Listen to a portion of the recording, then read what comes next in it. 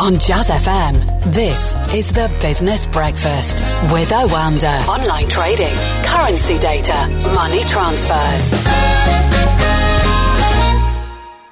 Let's join Jeff Halley live from Singapore. Jeff, good morning, or rather good afternoon to you. Of course, it's almost the end of your working day. So let's just have a look and see what's happening with China, because some blazing results out from them today. Yeah, so the Purchasing Managing Index, the Kaizen Manufacturing Purchasing Managers Index, which is an indication of manufacturing activity, came in at 9-year highs this morning, vastly outperforming expectations. And that follows on a very strong services PMI that came out yesterday from China, which is leading the markets to price in a much stronger recovery in China much sooner than expected, and that has lifted Asian markets in general. Alongside global equities, which are having, as the Financial Times puts it this morning, a hottest August since 1986. Again, we wonder at the disconnect, don't we, between what's actually going on and what equities are telling us. Yes, and if we look back to the global financial crisis, we saw a very similar price action occurring where the real economy that you and I exist in every day wasn't looking that great at all, yet asset markets kept appreciating wildly into space, not quite to the same extent as we've seen in 2020, but same but different.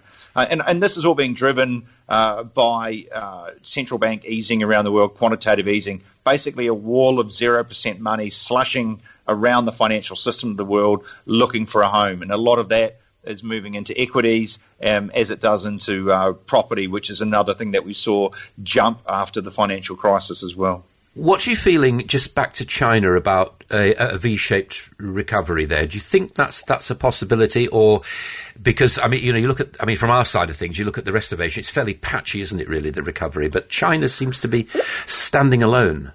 Yes, and I think part of that is because of the nature of China and that they could deploy the resources, shall we say, and had the social discipline to get on top of COVID-19 very, very quickly in a very aggressive way. That is combined with a population of 1.4 billion people, so they have a huge domestic market, which is sort of like a self-contained universe, a bit like the United States. There's enough consumer demand in that market to be your own market. But certainly what we're seeing now is a very strong recovery by China across both services and the export-facing economy.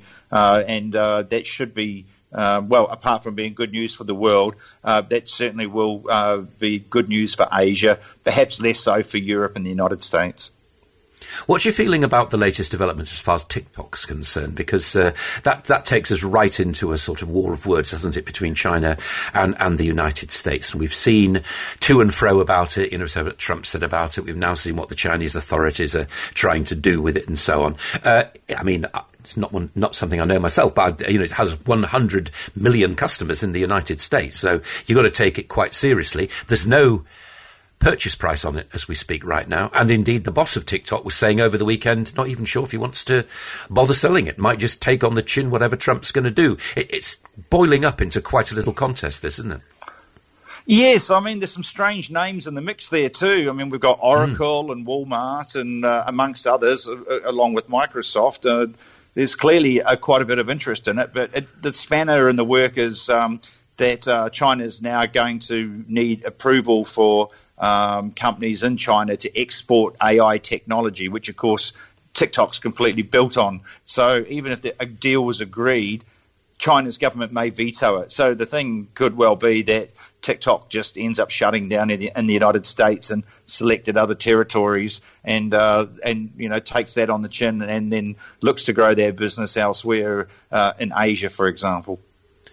Do you think that's a possibility? That's quite an interesting twist on the story if they were to do that, isn't it?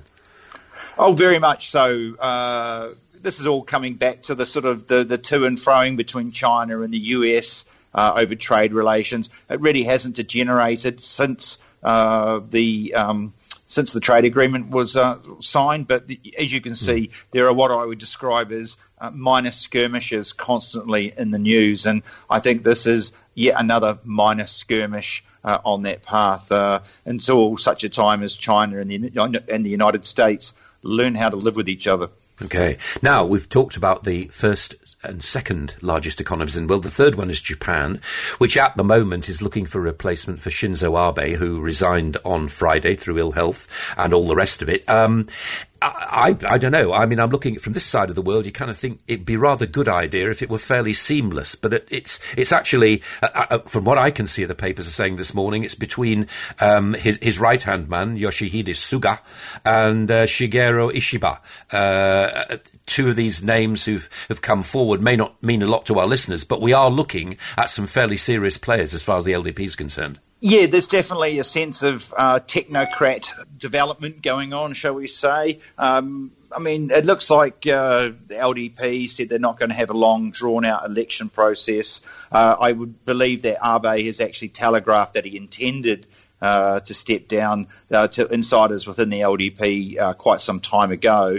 Thus all these pieces have been moved into place. I don't think, no matter who the successor is, it will change markedly the trajectory for Japan with regards to stimulus, with regards to monetary fiscal policy, and its relations with the rest of Asia and particularly with China. It will be more of a steady as she goes transition. Yeah. I mean, precisely, do you think over the years, and he's been there a long time, he had been there a long time, Abe did a good job as far as Japan's concerned, because he had a big thing to do, didn't he? He'd got to sort of revive it from its suspended animation for a couple of decades, really, and also reduce bureaucracy and all those things that have held it back, and also cope with the prospect of an ageing population. I mean, there's quite serious economic headwinds I think he had to cope with. Yeah, I think he'll look back and probably say unfinished business. There's still no inflation in Japan after 30 years.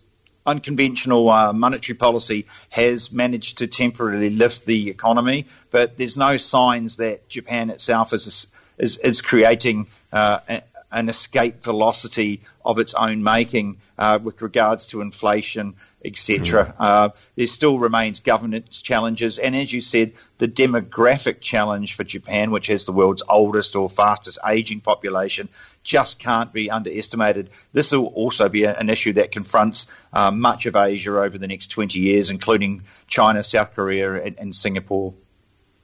What do you feel, finally, Jeff, about Warren Buffett taking a big bet on Japan and investing in its 5 leading trading houses? What does that... Because normally, as I understand it, he tends to, or has tended, to invest in the United States, doesn't he? Well, he does spread this money around. He just doesn't make a lot of noise about it. And I think what he does like is value, and these companies were all cheap. And what we're seeing there is him actually making a commodity play. I think what he's doing there is, he's hedging himself by being invested in Japan and not the United States. But also he's putting some money on a global recovery in 2021. If the economy keeps recovering in 2021, commodity usage will increase and these companies all stand to benefit. So this is a recovery play and a hedging play. And so I think it's actually a very clever trade. Jeff Halley, thank you very much indeed. Lovely to talk to you. Jeff Halley there, Senior Markets Analyst at Oanda Asia Pacific, coming live from Singapore. The Business Breakfast on Jazz FM with Oanda. Online trading, currency data, money transfers.